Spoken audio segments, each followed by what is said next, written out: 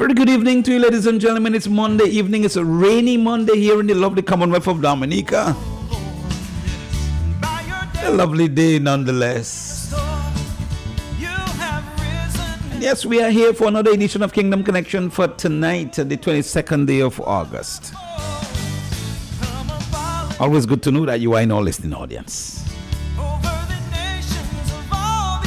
Extend a very pleasant evening to the many of you listening in Dominica, in the Caribbean, and across the world.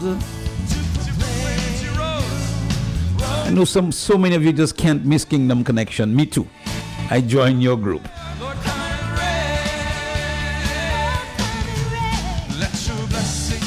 Just good to know that so many of you encourage us all the time, even if some of you do it very quietly. Thanks for your support.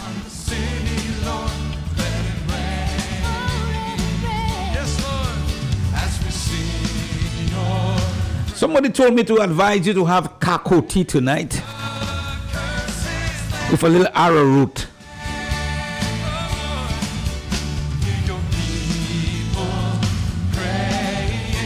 So that's fine. Get your kako tea outside and put your arrowroot outside as well. Mix that thing nicely. Make it a little thick, you know. And if you have a dry dash in somewhere, you can put it by the fire. Or put it in the oven, you know. So let's have kako and dashing. And as you do that, get your telephone in your hands, because we're going to be doing the roll call momentarily. It's going to be your time to call us, tell us where you're listening from.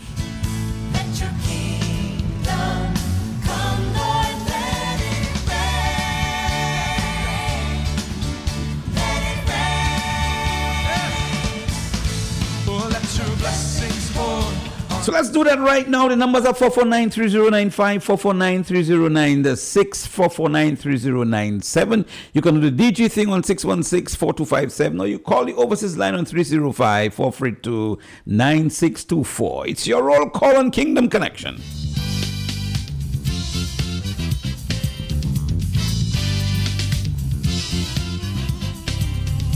On the right side, good evening. Viens chercher on this side. Viens chercher, yeah man. Okay, merci pour ça.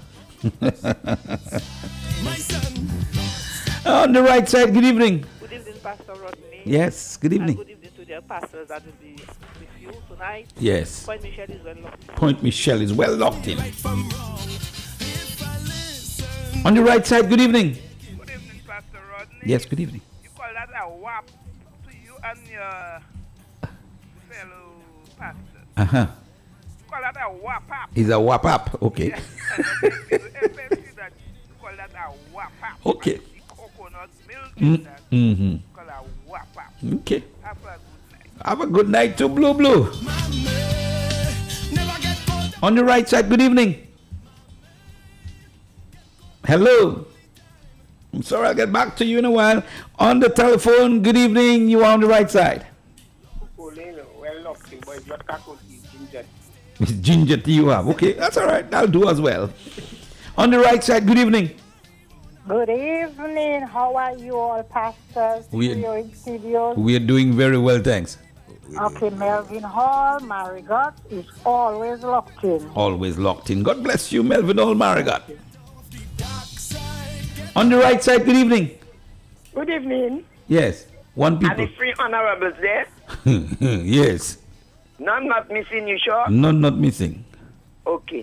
Well, let me say good evening to a special one. I heard him in the news. Pastor Matthew. Okay. Good evening, good evening. Good job. Thank You know what? I heard you in the news. Thank you, thank you. All right. Good speech. Thank you. And my other pastor. The other one? Which Pastor one? J is there? Pastor J.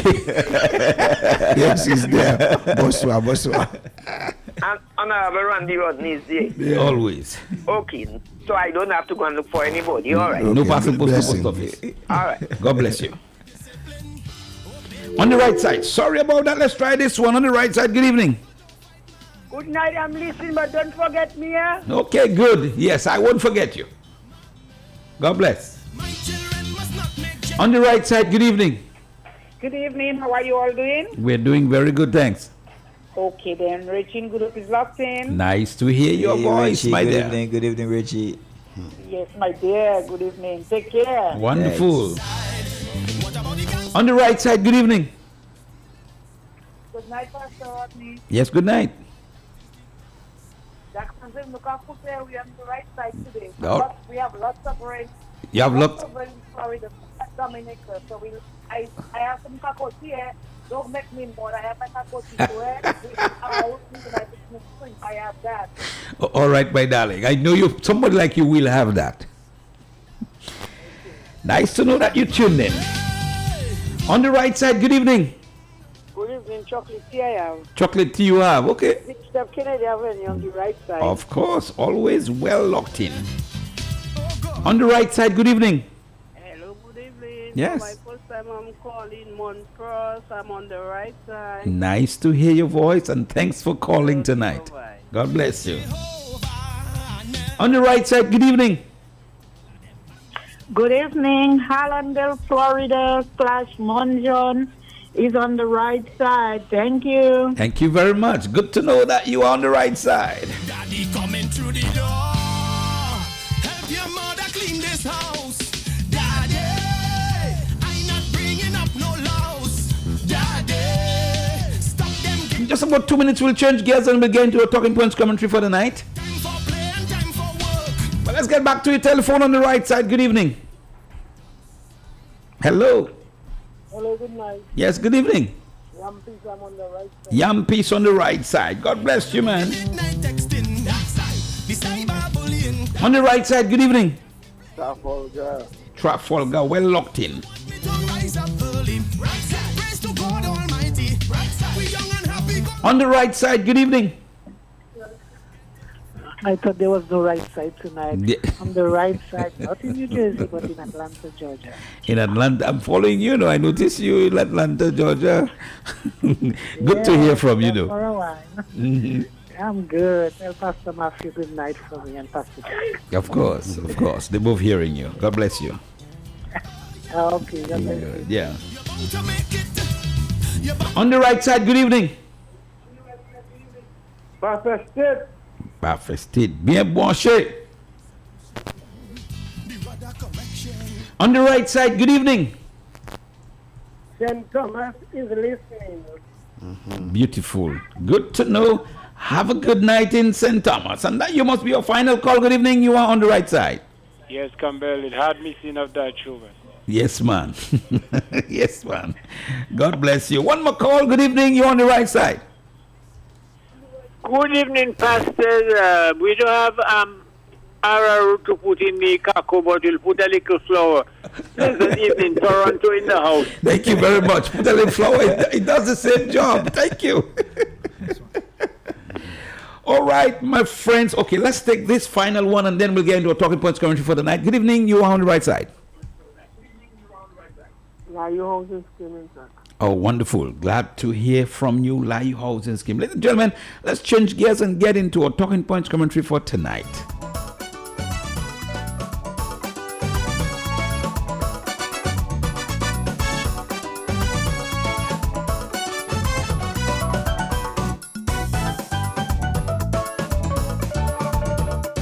I hear the sound of rustling in the leaves of the trees. The Spirit of the Lord has come down on the earth. The church that seems to slumber has now risen from its knees. And dry bones are responding to the fruits of new birth. And this is now a time for declaration.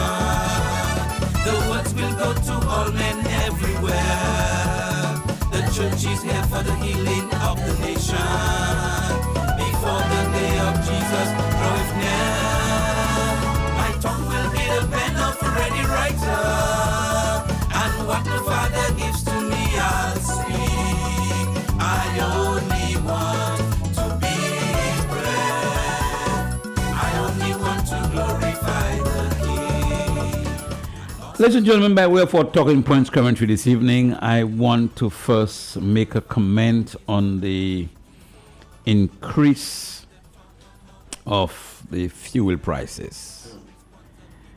And I'm making the comment because I went to the pump, to the fuel pump yesterday, and I tried to make a vary and asked the attendant to fill my tank.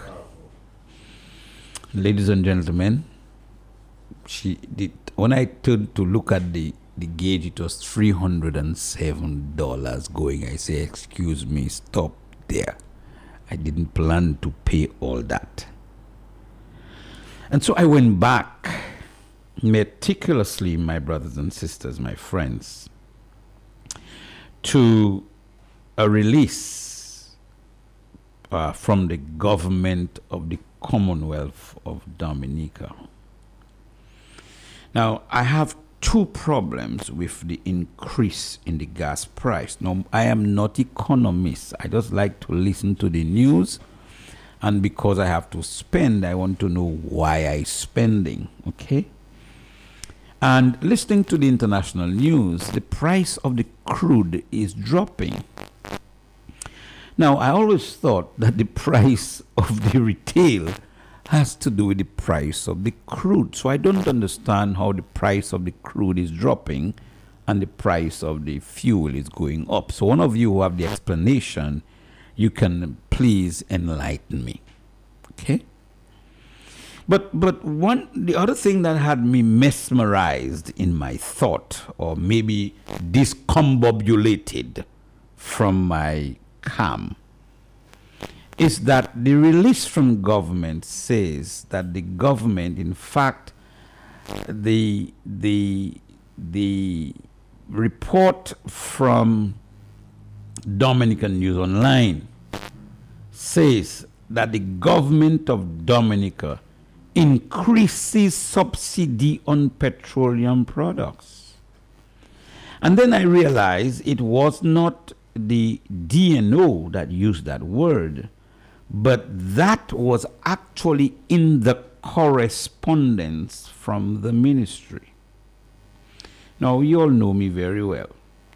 I just don't like to take what people say as gospel.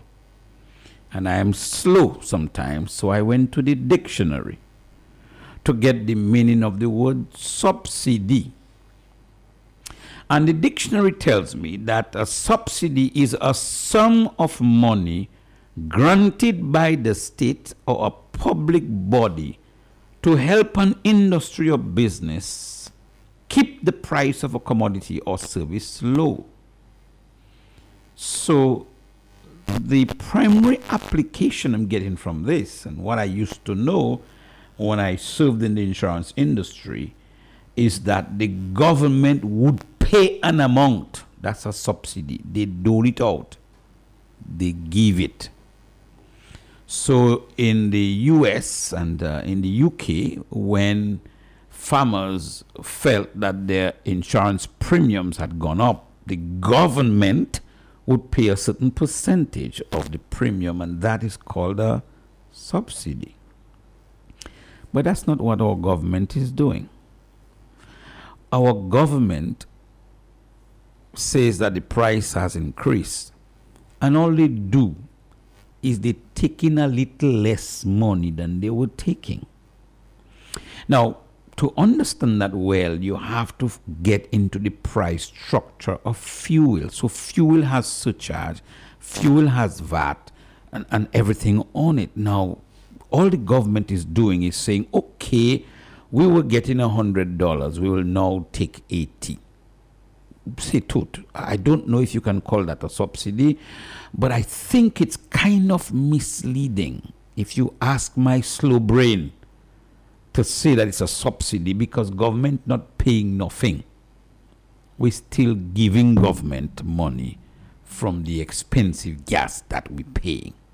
Now, if you ask me, for where we are now, and the fact that our government is so rich, we're so rich that we have money everywhere in the world, all you can just take out the tax on that, man.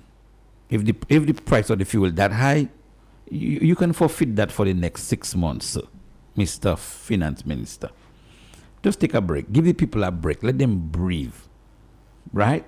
I told my children, yesterday afternoon that right now we have to count where we're going, measure the distance, and walk the rest. Okay?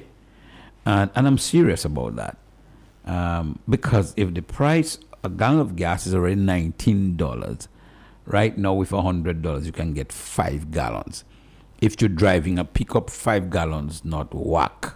That's about a little over a quarter tank, okay? Even if it's gas or diesel, it's about the same. One of these pickups will be consuming about 15 to 16 gallons per tank, right? So think about that. And those days, the gas even finishing faster. So you and I, ladies and gentlemen, we need to begin to do something about ourselves. Like I said, I'm concerned, one, that when I read the international news, the price of crude seems to be dropping. I hope I'm not making an error in that. While the price of fuel here is increasing, the price of fuel in the U.S. has dropped over the last few months, right? And that is a fact. And then I find the communique is certainly misleading. Be direct with the people, say government is taking a little less money when you buy the gas. You're not subsidizing nothing, okay, as far as I'm concerned. The second thing I want to comment on has to do with the Commonwealth of Dominica Police Force. And I've often said that our police has lost their understanding of their mandate. Their mandate must be to protect and serve, not to torment and torture and harass. But they keep doing that, depend on who you are, depend on how vocal you are, depend on whether you are singing Sankey or singing another song. Okay? They need to do that. But while they are not doing the work, if you ask me, gun violence is increasing. While they are not doing the work, then we have more of this criminal activity happening all around us. Some of them in the eyes of the police. Some of them around the police. Some of them that the police know. And some of them the police will turn a blind eye on. Let me tell you a few of them. And some of you are going to get a little upset, but that's fine. Drink some Lubia water. There is no law that has legalized the smoking of marijuana. The law doesn't legalize the smoking of marijuana. So tell me what you see on the road, if it's what the law should allow or not. I'm just talking about, I'm not saying that it's good to smoke or not good to smoke. I'm just talking about the police and their work.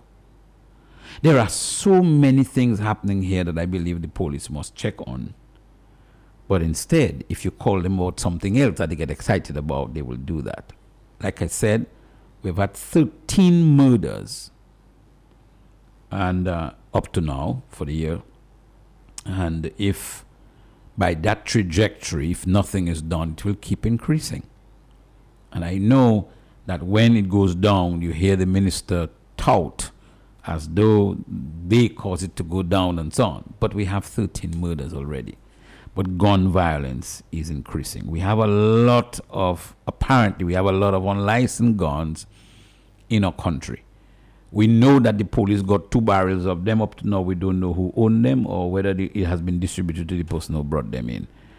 We need to tighten this up because this is our country. And I often say when I speak like that I'm not like those people who have dual citizenship. When things get too bad here, they can jump on a boat and go somewhere else, or on a plane, or their president will call for them if things happen here. I don't have that luxury. I didn't bang water come here. I live here. I'm not French and I'm not US. And so that's why I speak the way I speak, because I want to preserve what's there. I intend to live old. And so I ask you, the Commonwealth of Dominica Police Force, to begin to be the police force for the people, not for a particular set. Talking Point Country for tonight, the 22nd day of August 2022.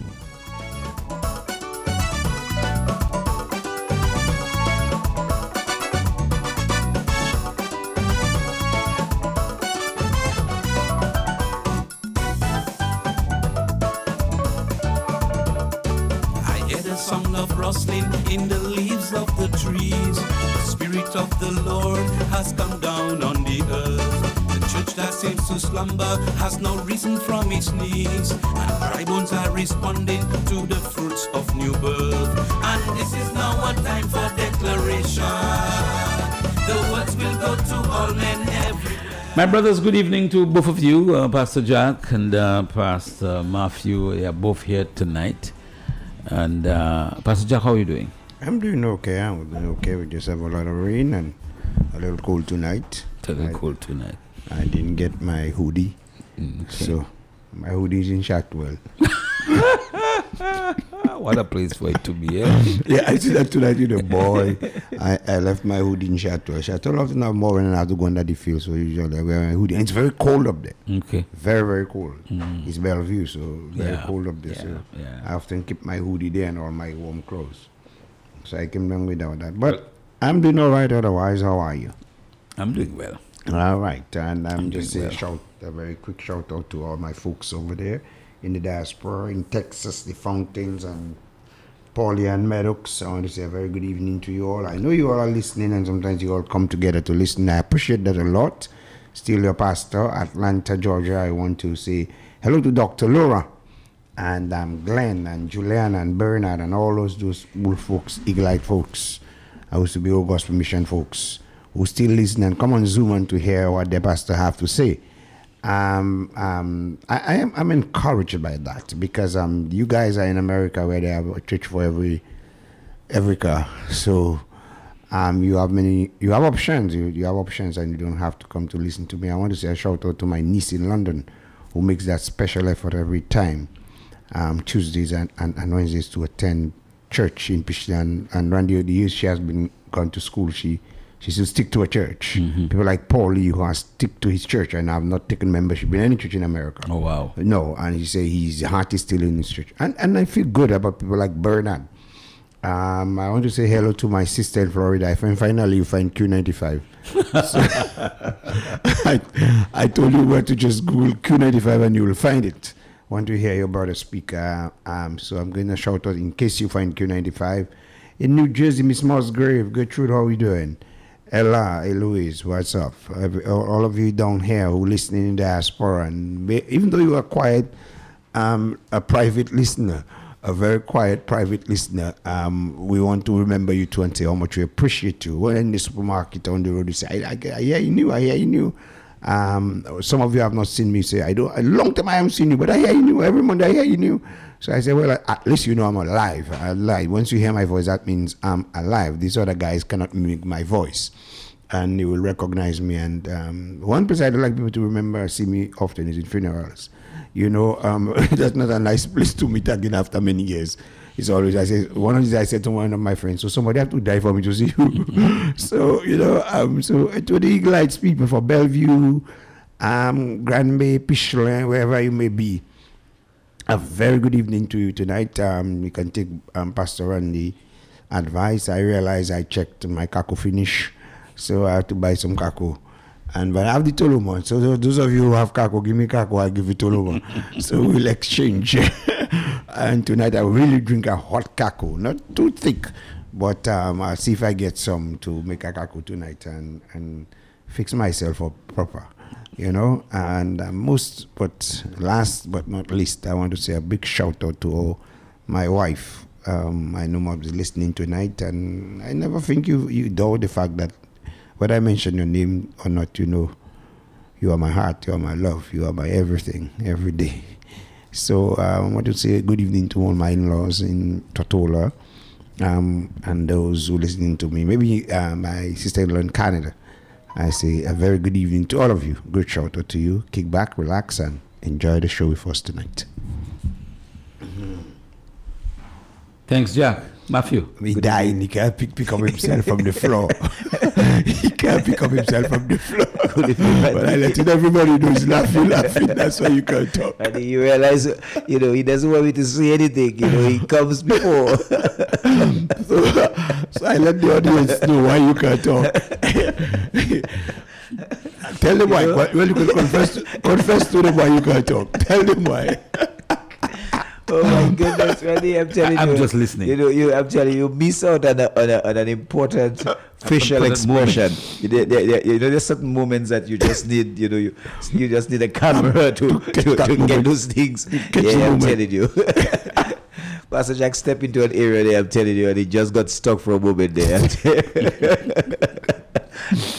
Yeah, well, I want to say special good evening to all those of you listening. And Randy, is interesting. It's very, very interesting based on, all what's happening, what's going on. I want to thank God for all those of you continue to, just to stick with us, and you continue to send your love, your messages of encouragement and support. We're so thankful. All of you continue to send your, those remarks.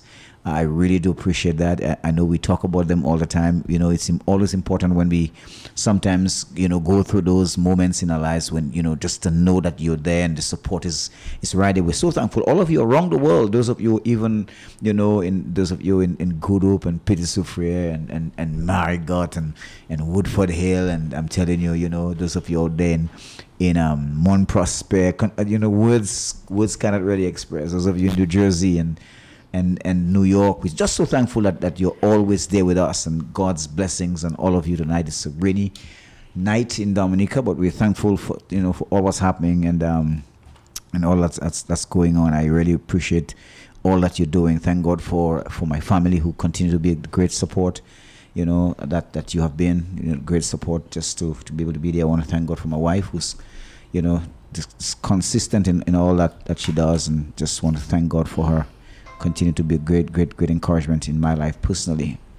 Amen. Those of you send your words today, all the thoughts that you sent, really appreciate that. And I just want to thank you. I know those of you who listened even to the Talking Point commentary this evening, I'm certainly sure that you would be encouraged by what you hear. I based on what Pastor Randy said, I'm certainly sure, you may not be seeing me much on the Mondays night from tonight, because if Pastor Randy vehicle was costing him a little over $300 to fill his vehicle, and of course Pastor Oak is coming from Marigot to Kingdom Connection will be much less in town. So Pastor Randy, I just want to say hello to the people in case I am not here next Monday. Because, due to gas prices? Due to fuel increase prices. Because, Randy lives in Baffersted and it's costing $300 and something. Not to get to Roseau. For the day. For the day. But, Jack Matthew is trying to be a politician. but I think those who love him... Say what I didn't say. Those who love him will sponsor his gas. All right. To have him there. He has to believe God. We understand the gas issue. Yeah, God will help you. But it is, I say that just to raise an awareness there, but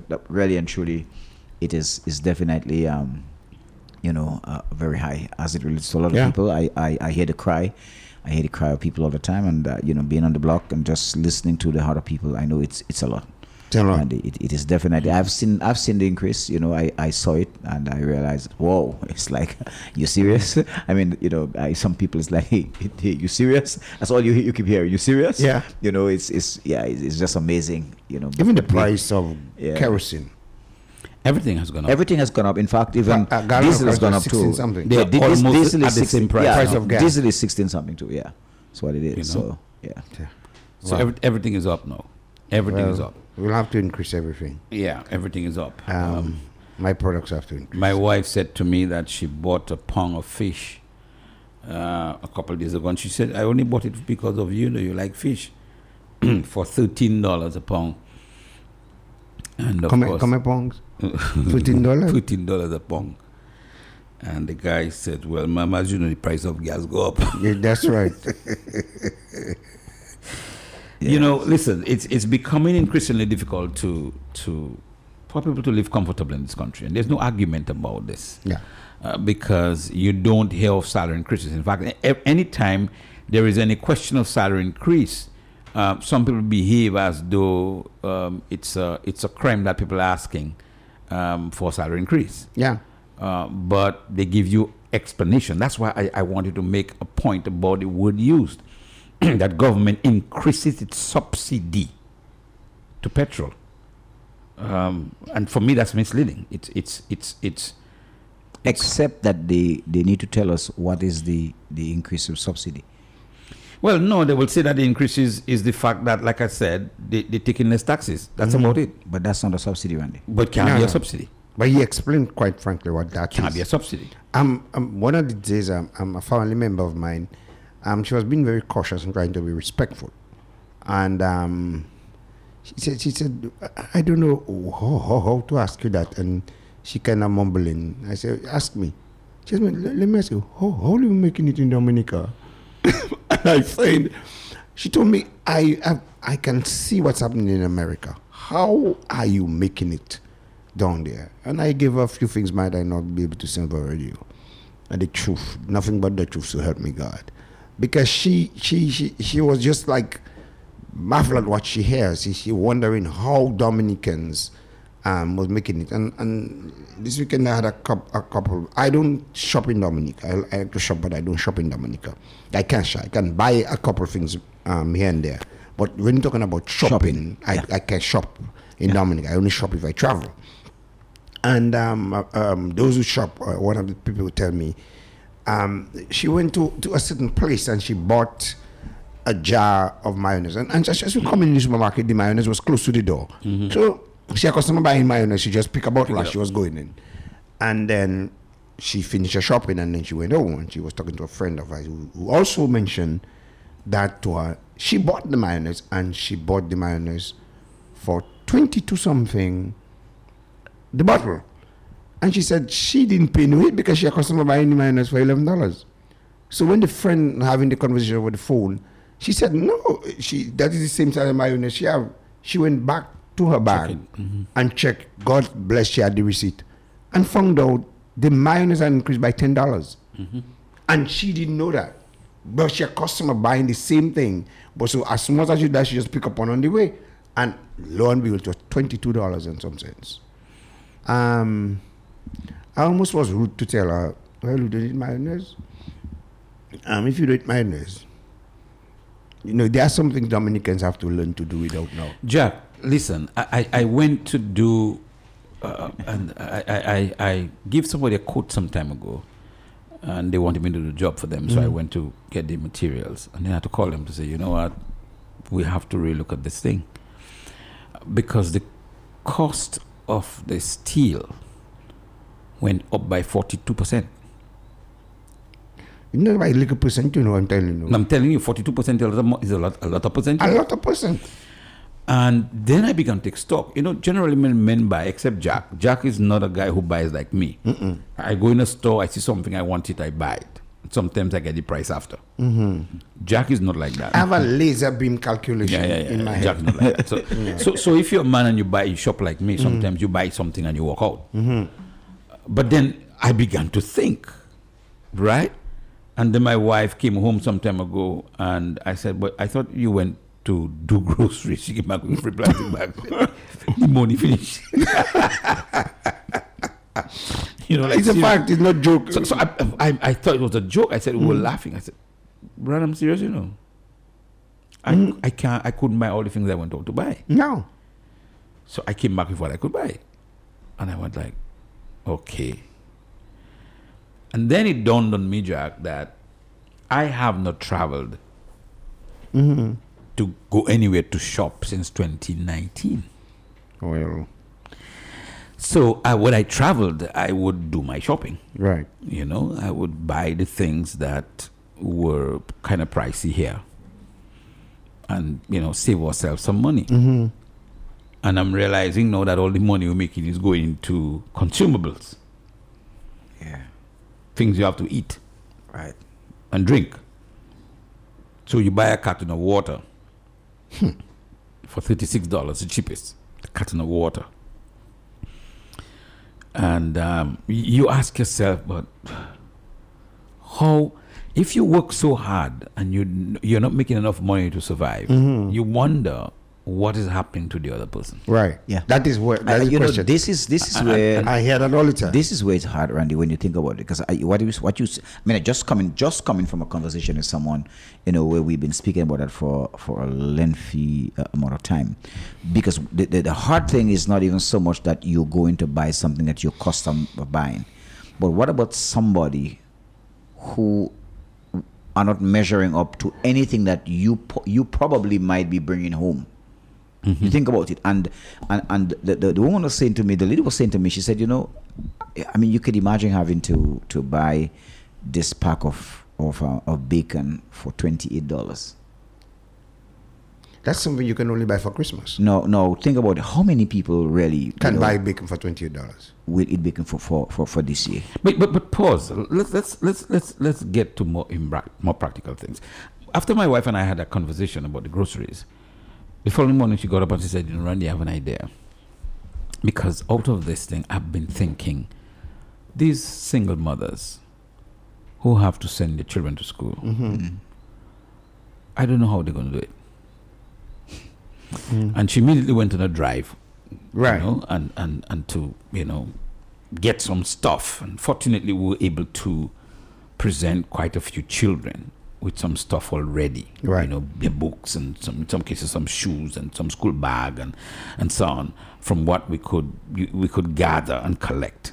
Okay, because we're thinking that is essential. You need to send the child to. You don't have to eat bacon. No. Right? You have to eat bread or something. Right. But you have to send the child just to for this school. I mean, it really. You got what I'm saying? So it's not even luxury, right? You're not looking for ice cream dessert. You're looking for the barest basics. And if our people can't survive, they do need a subsidy. Yes. They need a subsidy. But when government had, you know, donated money to give them a subsidy, I don't know where that subsidy passed. Yeah. Okay? In terms of help after the hurricane and stuff like that. So I'm concerned about that. Why? Because there are other attendant challenges that's going to come with that, you know, Jack. Yeah, but the thing is, when you're saying that about the groceries, even when I send a box of groceries to one of the recipients from Open Arms, I wonder if they ever calculate how much it costs. Because most time what is in it is not even found in Dominica. Right. And when people send barrels, if you meet a reasonable custom officer, they'll understand charity. If you don't meet a reasonable one, you almost say you regret this in it. You understand what I mean? Right. But one of the things, I've been involved in the school feeding program, but to hear certain teachers who care, because you have some teachers who are teachers at heart. Yes. And one of the things that got me in the school feeding program was a teacher telling me, I remember she's still here, and she said to me, these children cannot learn. You get the word? They cannot learn. Because they are hungry. Yeah. I couldn't believe that in Dominica, you know. And tell me, so many children who come to school and have not had breakfast. Right. And that is something that really touched me in a deep way. So, you know, those are the things I think about. But these are the things as that to how we can do something. Involving charity. And we're trying to do something about it. And we're trying. You and I have to have some discussions. Yes, and Loftus, let me say a good shout out to you tonight. And Loftus and Eloise and Ella is a group of us trying to get that going in Dominica. But right now, with charity in Dominica, you have to be very careful that people are not taking advantage of you. Right. Because the people sometimes who truly need, never speaks. Right. They have their own pride, their own dignity, and they have to be treated as such, you know. Yes, and that's why we do no pictures, no nothing, and no social media thing. Or people are asked not to do that. Except some people tell you, "I want you to take a picture of me," you know. And they want to post it, they can post it. But we're not allowed to do that because sometimes the people actually, Pastor Randy, they don't say a word. They're in such dire straits that they don't want people to know what they're going through. And it's when you walk in the little alleys, you come to a house, and I have seen people come with me to look at a condition. Big men, I've seen that maybe more than once. Just start crying because it shocked them that there would be children and elderly people living in that condition in Dominica. And I'm going to tell you, I'm a big. When I was involved only in the school feeding program. To me, school feeding program, the children are going to school, they'll get food. But when I start doing house to house things, and one of the caseworkers would say, I want you to come and see so and so. Once we hear that, that means it's beyond them. Yes, our priority line goes is shifted all the time. We may come this week and tell you, well, that is what we're going to do for you. But when we go over there and we see you're going to be number 20 something, and that is what breaks my heart in Dominica. Often I wish that Bill Gates would see me and help me out. Bill Gates, I want. Or Oprah Winfrey. Steve Harvey. You know, those fellas will just come to Dominica. Pass some ice cream money. Yes, pass some ice cream money from their perspective. I don't know. This is my conviction. Some people can have a decent, a little decency in their living. I don't believe children has a right to go hungry. I just can't. I cannot process it. Children do not have a right to be hungry. And when a mother tells you, I couldn't send the child to school this week because I had no breakfast. The only money I had was my boss money. Because if she doesn't go to work, the rent is not paid. And yes. But you see, and that, let's think critically on this now. Yes. These are the very conditions that causes other situations. Many other situations. That's why I was at a meeting some time ago, and I got so emotional that I didn't want to start the meeting. Okay. Because as far as I'm concerned, you're painting a nice picture of what you've done, what you've done. Listen, and that might sound crude. Jack, a lot of the programs that we're implementing for some of the parents now, I don't think they need it. What I think they need is a way to make their own money to take care of the children. Because let's go back to the example you just gave. What is that mother going to do? And some Busolavi pass next morning knows that the mother can't send the two children to school. And I call him a Busolavi. And they are in the house alone. Right. What do you think is going to happen? That Busolavi now is going to take advantage of that vulnerable situation. Okay? That now makes the situation worse. Either the mother gets pregnant with another child, or that guy is damaging a child, a 10-year-old or 11-year-old, because the economic situation of that family is so dire that desperate people are looking to find out how they can fix up the situation, hoping that it will fix, and it never gets fixed. It keeps getting worse, and that's where we are. And on that note, I really want to say thank you to yes, the people in the diaspora. I thank you very much, and I know you may be busy tonight. We didn't say anything to you, but Pastor Randy, there are still a few good people in Dominica. Oh yes, certainly. Yeah. And I am often moved by the kind of people that don't say the hurrah hooray on the radio, or they don't even call, but they have a heart for children. But the commitment is the commitment. Like we coming now to our back to school program. Our back to school program is sponsored by somebody in Florida, by a white woman who is so much a godly woman, and she specified it's for her heart to children. We know for the last during the COVID thing, that's why people didn't understand why I was so desperate to get to the homes and distribute food and things for the people, because if you were that bad before COVID, tell me what is happening. When you had children at home, and all of you have children, right, and you leave them in the house, when you come back, the fridge, you can see through it. You know, if you leave anything colorful in a bottle, you won't meet it. Right. And I used to sit down with my wife and say, but look at the two of us here, you know, and my children, who are not little children, big children, still lament the fact that when I mentioned to my son, who called me last weekend, my last child, says how much my light bill was. He could say, "Daddy, you joking?" I said, "No, in Dominica, that's how much I pay, like a mortgage for my light bill. My light bill is a mortgage by itself. You know, and it's two of us. Do we ever stop for a moment and just think of that mother who is the single mother, right, who has 3 children, living the 3 children in her house, and trying to debrouiller, and she gets not more than $800 a month, right, and by the time she paid the rent, She want and nothing she else. take out the bus money. I'm not telling you, not fictitious stories I'm giving you, things Yep. I hear every day. But the only thing and that's why I encourage, and I wish I had really shoot out with that program with the pastors, we're trying to create a database. And we trust the pastors to give us real names of real people. I'm going to say many people I need. Pastor Randy, if you pass Dominic, everybody needs. Everybody needs. But we trying with the limited resources we have in Open Arms to make sure it goes to the right people. We make sure when I send a box of groceries for you, that because someone from the diaspora, some lady came down on the other day and said, Pastor Jack, what to do for you?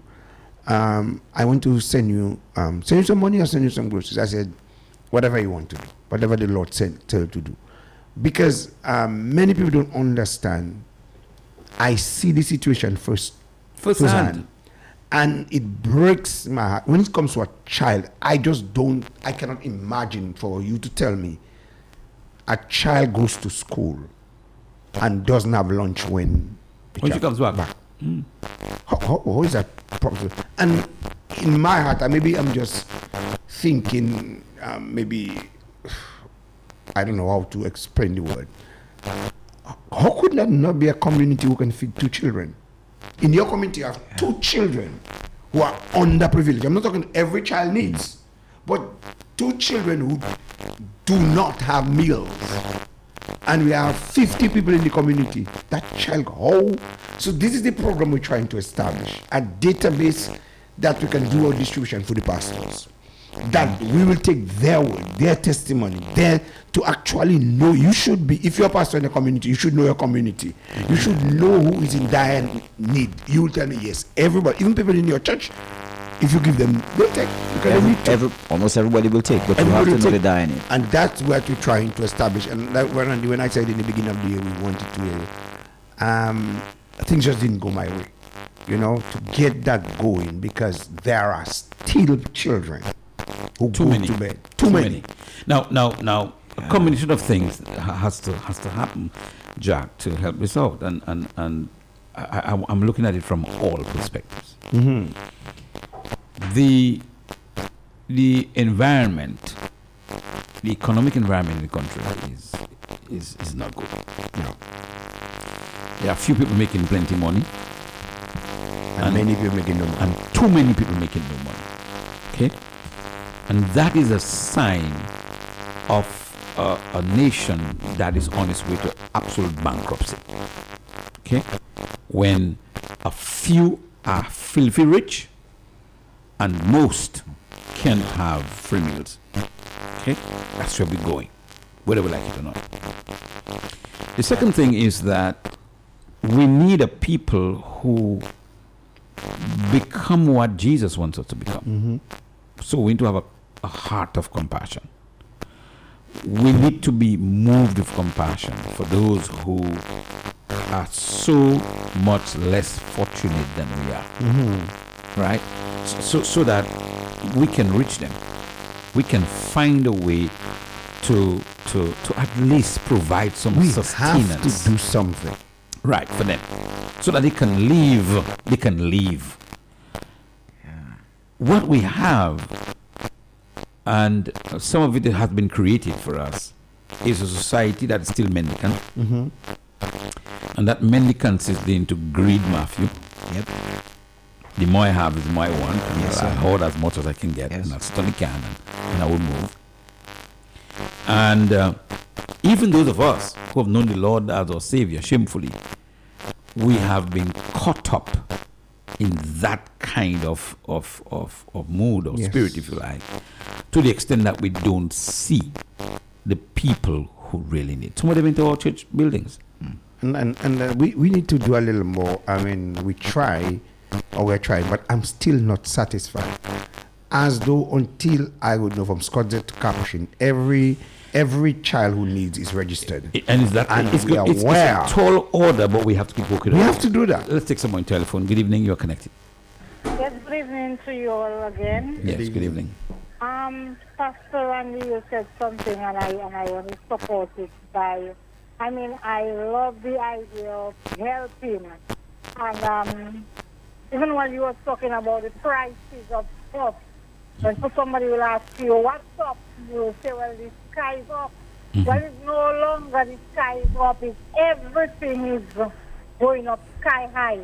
And concerning, blessing somebody with meals, that's a good thing. But one of the things that we need that is so important that should happen is to put people to sit down to give them ideas of how to make money for themselves. Yes. Because for how long can we, give somebody, you understand, or make them feel comfortable in getting $1 every day, And we know people already. The minute you cannot give them, they have something to say. When I grow up as a young woman, I know how to make a living to maintain my children, to support my children. I know it's hard, but I know that there are things that some people can do yes. to earn a living for themselves. But I mean, the church can have a session of, to have some sessions of some ideas that we can do or put something in place. For example, some people planting vegetable and look for market and do something. I believe now is the time not only to play church or to just preach the gospel, but it's to really, to help people to make money for themselves. Yes. Thank you very much. Thank you. And that's an excellent idea. And it's something that we've been promoting in our own community. Yeah, we have a program called Eagle Bees. Right? But here is the situation. Here is how this comes now to be a little more complex. It becomes complex, and I come back to that in a while. On telephone, good evening, you're connected. Very good suggestion by this young lady. Yes. Pastor Rodney used the word, since after Simbot died, I have to hear that word, discombobulated. Can you remember Simbot, Pastor Rodney? Yes. When I hear that word, I remember Simbot. Yes. Yes. And Pastor Rodney, the price of gas went up. The price of food in the supermarket is going up. The price of building materials going up. This year, one bottle of mayonnaise was selling at a certain supermarket for $12.95. This month, $20-something and change. This year, it was $12.95. Pastor Rodney, what we giving, price of gas went up, but we getting duty free on pleasure boats, pleasure yacht. We getting tax free on pleasure yacht and pleasure boat. Both of them is the same thing. Can you believe that? How a government can be doing nothing so to its people? People are to eat, people are to drink, people are to buy building materials to build. To me, if I told you had to give something duty free, to be on food, medicine, not even clothing. You can wear the same clothes 100 times. And building materials. But you give it up on yacht, and people that buying yacht, you know who are the people that buying yacht? It's the people that have the money, the big passport sellers. They're the people buying yacht. It's not me, you. Pastor, do you have a yacht now? No. Pastor Jack have one? Abaru I have. Okay, have a Kabui. That's right. Well, that is another situation. That's another thing that I've thought about, and quite frankly, I will. All of you know that I take pleasure in studying my environment, Jack. Right? And I remember when I went to Jamaica. I think it was 1989. I was sitting at a restaurant with a couple of people, and one of them was a police sergeant. And we're talking about the economy and what was happening. And conversation was lifted, right? There was a gentleman there from the Philippines. He was an attorney. And he couldn't believe what was happening in Jamaica. Neither me. Okay? When I heard this comment from the Prime Minister giving the budget address, I squirmed. Because I am thinking that how could you consciously make a decision like that? What is the trickle-down effect? And then when he says that and everybody's clapping, what's the trickle-down effect on the duty-free concession on a pleasure yacht? Because that's a government. That's the questions you have to ask. If I give Jack Latham duty free on his wedding ring that he wants to buy for 10,000 US, what's the trickle down effect of that? How does that affect the rest of the economy? And the Prime Minister said that it will open doors for employment. How many? 2 people who will come and clean the boat? How many boats, pleasure yachts that we can buy? How many of us can do that? But let me tell you what it's tied to, ladies and gentlemen. Critically think with me, please. Because that's what we have been talking about. Right, that's what we've been discussing. Critically think with me. When the Prime Minister moved into a residence where the rental was 32,000 and the upkeep and maintenance was another 32,000, you remember what my analysis was. How many houses in Dominica rent for 32,000? Okay? Who rents it? Who is renting it? Who's a tenant and who's a landlord? How many? Okay? When the Prime Minister of an economy where the most expensive rent that you'd find before that 32,000 was a house that a bank would rent for a bank manager, would be somewhere in the region of $5,000 and $6,000, maybe $7,000, furnished $8,000, whatever the case is, for a bank manager. Okay? He's managing an economy where only a bank could have afforded to rent a house for its manager for $8,000. The Prime Minister comes in to rent a house for 4 times that amount. Right? Here is the critical thinking. Who are you managing the economy for? For yourself. Because if the highest rent in a country that you met is that amount, and you come to say, guess what? I want to rent a house for 32,000 from a landlord, whoever the landlord is, that's a different argument altogether. What you're actually saying to the country is, guys, our economy has grown so much that now we can afford to rent houses at that amount. But that's not the reality. That's not the reality. The reality is you alone can rent a house for 52,000. Everybody else who is able to rent a house, who is below the level of a general manager of a bank, has to look for a house of $1,500 and $1,200. Whose economy are you managing?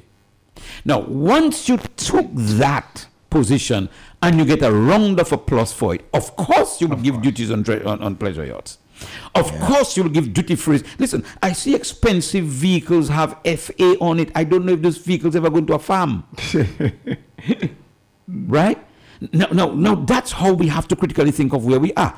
How are you thinking? You are thinking that I'm going to manage this economy. I'm going to squeeze the blood out of these people so I can live the life that I and a few of us will live, and the rest, I don't care a rat still according to Jack about them. That's where it's at. So when you do that, but you say you give a subsidy for fuel because you reduce the amount of money, you're taking from the same people who cannot buy fish. Listen, my home has, my wife manages my home, and I love that. I don't have that headache. Amen. My wife said to me a couple of days ago, listen, I know you. Do not just bring somebody home for lunch. No, that was my habit, Jack. I know that. Right? I meet you in town, we're talking for a while, I say, okay. I call my wife and say, Jack is in town, I coming home for lunch. We coming home for lunch. My wife said, don't do that anymore. I said, why? She said, because I have to count how many fish I cook in today. Yes. She's a smart woman. She's a manager. Right. I have to count how many fish I cook in today. I have to count how many wings I'm putting in the thing, because I can't just put wings like I used to, or put fish like I used just to. Like so after lunch, we have 3, 4, 5, snapper there or vola there. No, I have to count. One for me, one for you, one for us. Half for this one, and that's what I'm going to cook. Now, when you come to that, what does it mean? The squeeze. The squeeze is real. And that is what I want us to look at from the picture, the whole picture. On the telephone, good evening, you're connected. Pastors. Yes.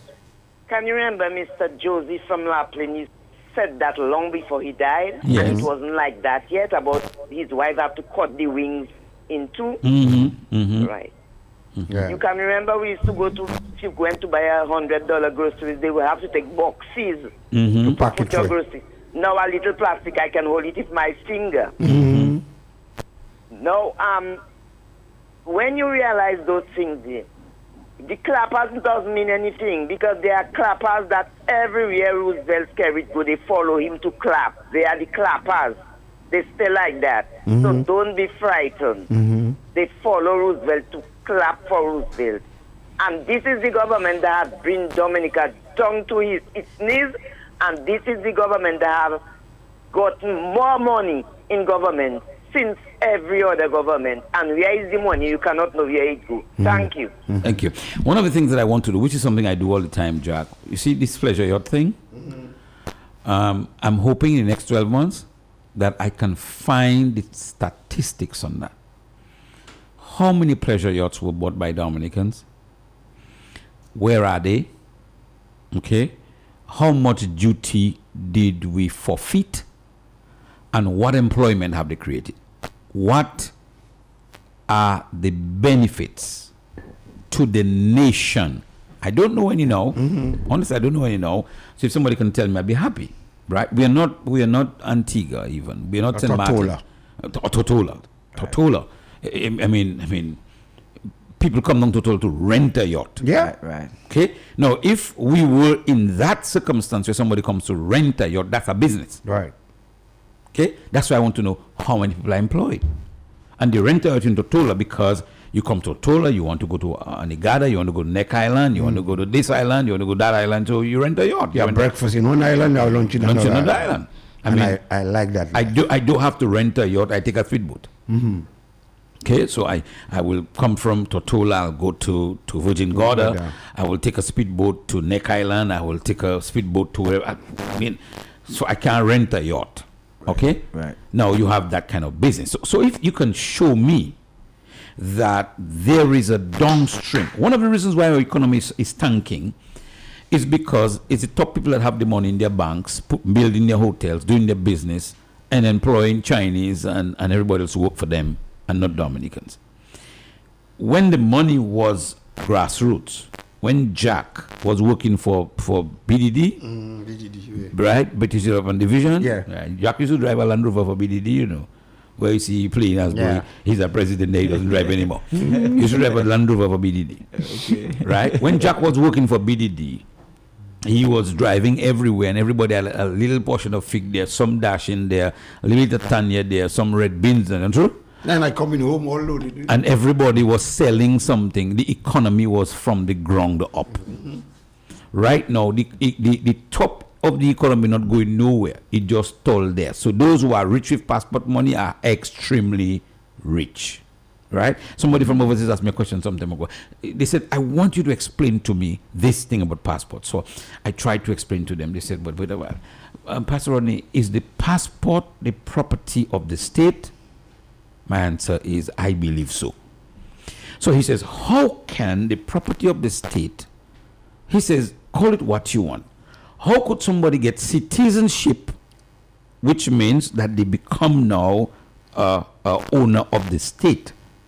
But the people who have the benefit of that are private citizens.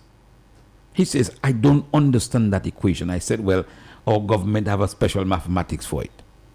Okay, I mean, in one country they used to call it voodoo economics. Yeah. I don't know what economics to call it. We have a special, and that's where we are. But so that money stays at the top, Matthew. Think about yourself when you were a little younger, right? When maybe after Jack was working for BDD and so on, people could buy Comroso and buy. I remember working at Astefan's, Jack, at J. Astefan Company. At those times there were no laws about how much money you could carry. Fella came to buy a pickup. Yes. With his money in his bag. Brought it and they called two of us to count money. $20-something thousand in money. Cash. And it's not marijuana he was selling. He wasn't selling cocaine. That was his dashing money, his fig money that every time he get it, he putting it somewhere. I don't know if it's Fitai Kai or wherever. Count that money cash. I've seen that. Toussaint. I don't remember his first name now, all the way in Castle Bruce. And these guys would come down now to Saint Lambert Toussaint. Lambert Toussaint was one of the relatively good farmers in Castlebrooks. The only downside to Lambert is when he come to Roseau and he get his money before he go up, he tight. Yes. he under it. He's stone cold, right? But these guys would come down. What's his name? Esprit in Bells, right? I remember writing Esprit a check from Wincrop, his benefit, and a couple of weeks after he said, "Gas, I buy that." I mean, I planned the figure already, so I buy that. The man buy a brand new Corolla from Carlton Phillip, wherever it was. I mean, but he just got his money. That was his money. He didn't walk up no step with no collar shirt to get it. That was his money he worked for. How many farmers you think in Dominica can do that now?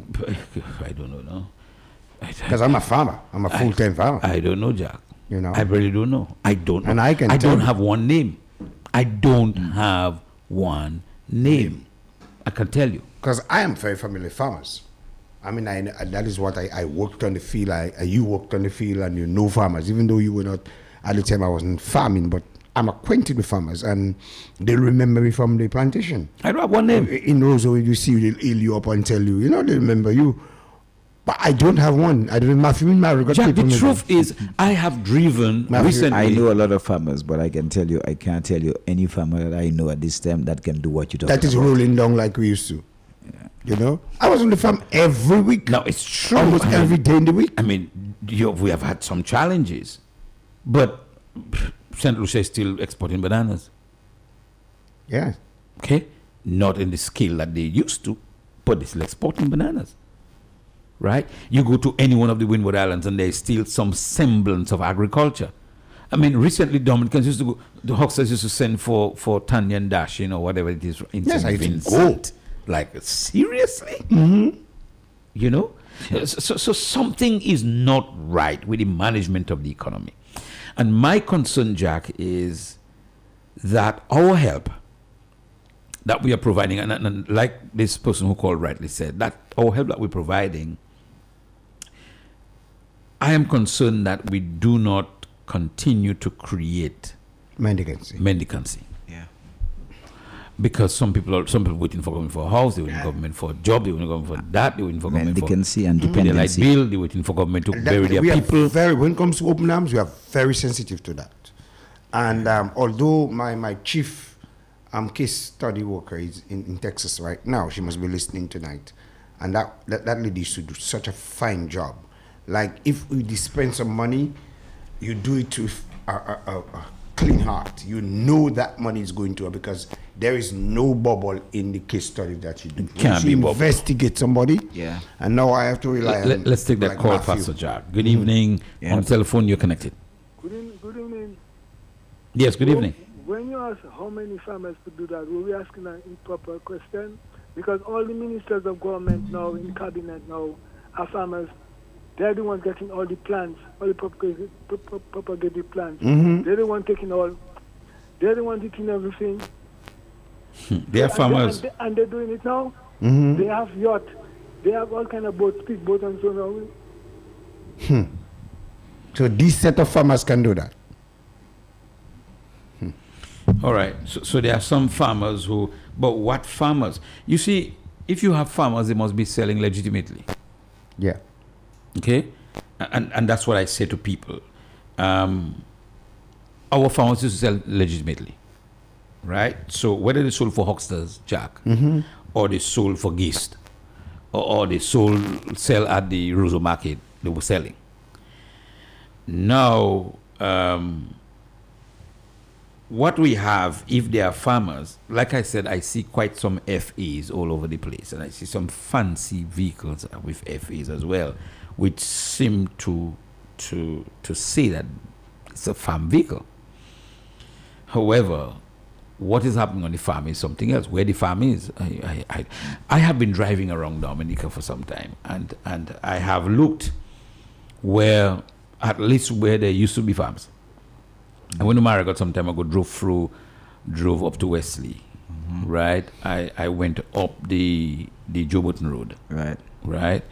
I went to Woodford Hill and drove up there because that was my pastime, right? My pastime as a field officer, Jack, was my boss used to say, everywhere you see a road, just drive. Go and see what's there. Right? So we used to do that all the time. Just go and drive. I mean, I've got stuck a couple of times, but, I think I got stuck at when I had a serious situation. I got stuck in Lacroix all the way up the top there. All the way up the top there. And it was 5 o'clock in the afternoon. Yes, sir. With a 4-wheel drive. And I didn't have no mobile telephones there. Fortunately, Emil Thomas, who's dead now, had a Willys Jeep, something like that, and Emil Thomas helped me out. I never forget that day. Right? That's what we're supposed to do: drive and check.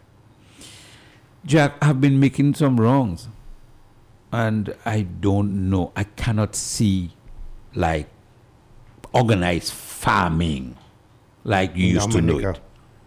I can't see that. On telephone, good evening, you are connected. Yes, good evening, Pastor. Yes, good evening. Very good program. I think that program should not just continue but grow. I think it should endeavor to be as a two-edged sword, always speaking on the side of truth, regardless of who on whose foot it steps. But it should always be on the side of truth. On the question of the duty concessions for pleasure craft, I think that is something that has been needed for a long time. I know, for example, in the Portsmouth community that boating is what people are into. And if you all want to go on a tour, whether to Secret Beach or to Curry or wherever, there are people already, local people who provide that service. So there's already a business that's existing. One of my disappointments was that the people mentioned as those who lobbied for that concession, it was never, the parent for that area was not mentioned. This suggests to me that he is not in touch with the young men in that area, because whenever you would buy a pleasure craft, be it a yacht or speedboat or whatever, you have to buy it back from the customs. The duty is 100, maybe 100. I don't know what it is now, what I know for pleasure. Anything under the category of pleasure, the duty is about 100%. And you basically have to buy it again. People with money, that's not a problem for them. But people who are looking for an opportunity to do something for a living in a field that is their field. A farmer, a person who likes planting will go into farming. A person who likes the sea will think of doing tours, and he wasn't mentioned as one of those people who lobbied for that, and that was my disappointment. Okay. But if it is an industry, it will have a trickle-down effect. Actually, you can go to Portsmouth, don't take my word for it, go to the fisheries jetty and ask whether you can get a yacht to go on a tour, and then come on the program and give your findings. Okay.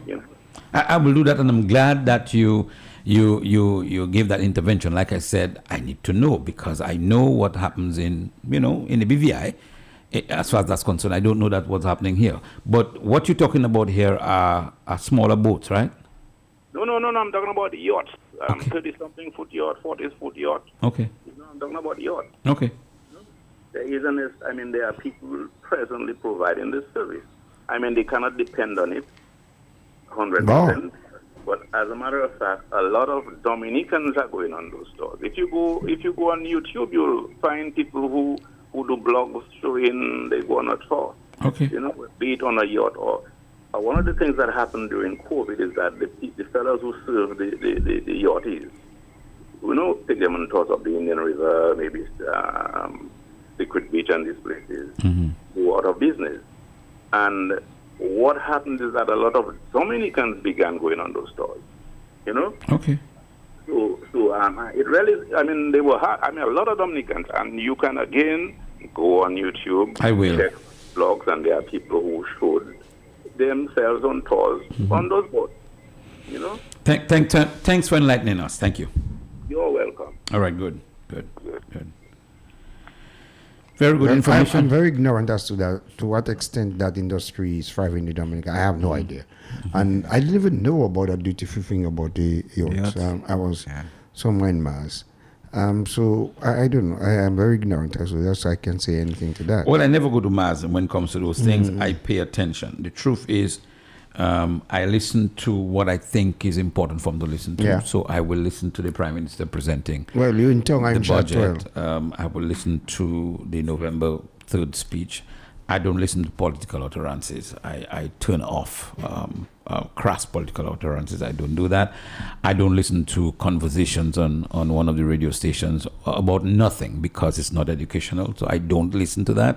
And I don't encourage people to listen to it. If you have good conversation, count me in. Pro or against, I don't care. If it's good conversation, count me in. If you're not denigrating people for the shirt they're wearing or the clothes they have or the house they're living or where they are, then we can talk. We can talk issues. So I pay attention to that because it's important for me to do that. I provide leadership to Dominican people, and I need to be able to tell them, you see this budget here, you need to sharpen your skills here, sharpen your pencils. Now you have to cut your pencils in two if you have small children. And let's go back to the days when you used to cut the Kanpad exercise book. You all remember that now? Of course. Cut the Kanpad exercise book in two, Yeah. and just to make sure the child have, a piece of thing and a piece of pencil for him to go to school. If that's what it is, that's what it is. But so I need to know that.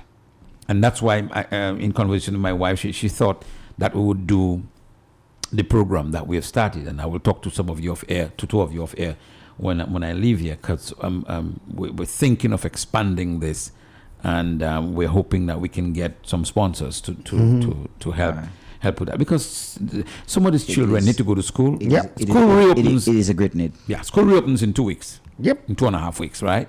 And like I said, some children still don't have books, they don't have school bags, they don't have this, and they don't have that. And I don't know if my heart can take a child going to school, sitting at the desk without a book and without a bag. To start with, the whole internal feeling, even if no other child will tell them nothing, just the feeling for that child, Jack, is best to stay home. Yeah.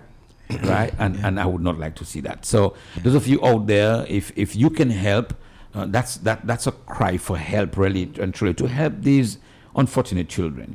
And there are a lot of them. Well, we started this thing definitely. From what from we our do. We community have board. always, for years, for many years, we have always covered our community.